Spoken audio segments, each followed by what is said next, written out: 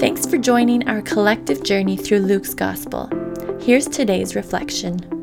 Well, today we enter into Luke's resurrection chapter 24. The women head out early in the morning to anoint Jesus' body with spices, and they come to the tomb, and they are met by such a surprising scene that the stone is rolled away, and they can't find Jesus' body. And then two men suddenly appear to them and ask them this very interesting question.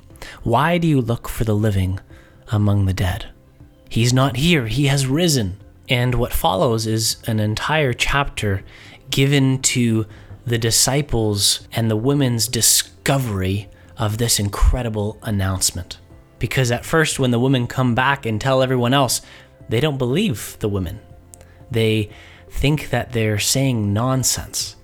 But here's one of the things that I want us to consider today. As we watch the disciples and apostles process the news that Jesus is risen, and as it completely blows their minds and turns their plausibility structures upside down, I find that Peter's example is really important. Of all the disciples, as they hear the woman announce to them the news that Jesus is risen, Peter is the only one who gets up and runs to the tomb.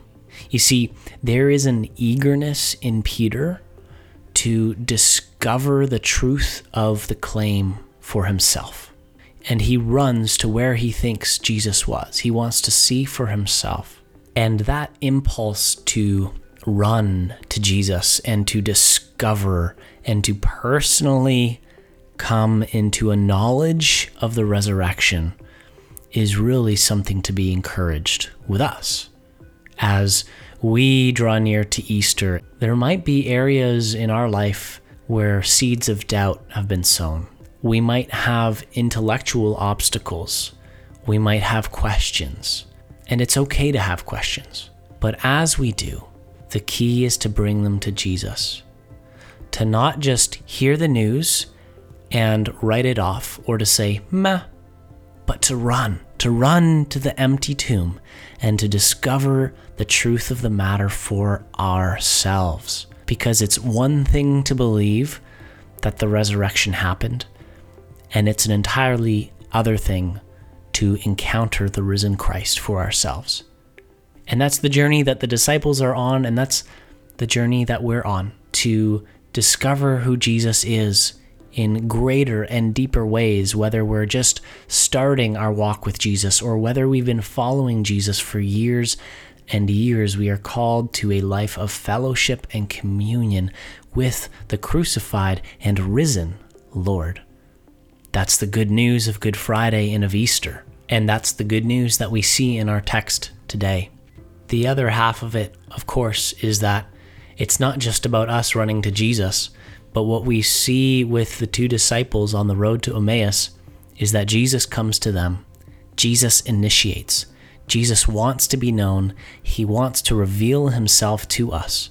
And so wherever you're at in your faith, whether you find you are running to Jesus or whether you're hesitant, know that Jesus is seeking you, that he's seeking to show you more of himself.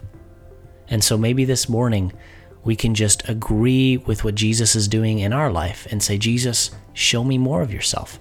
I want to know you, crucified and risen Lord, and I want to live for you with everything that I have. Will you pray with me? Lord Jesus, we do want to know you in a deeper way. We want to experience the glory of your cross and of your resurrection. We want to live in communion with you, sharing in your risen life. I pray that you would show each one of us where we need to let you in, where we need to allow you to draw us deeper.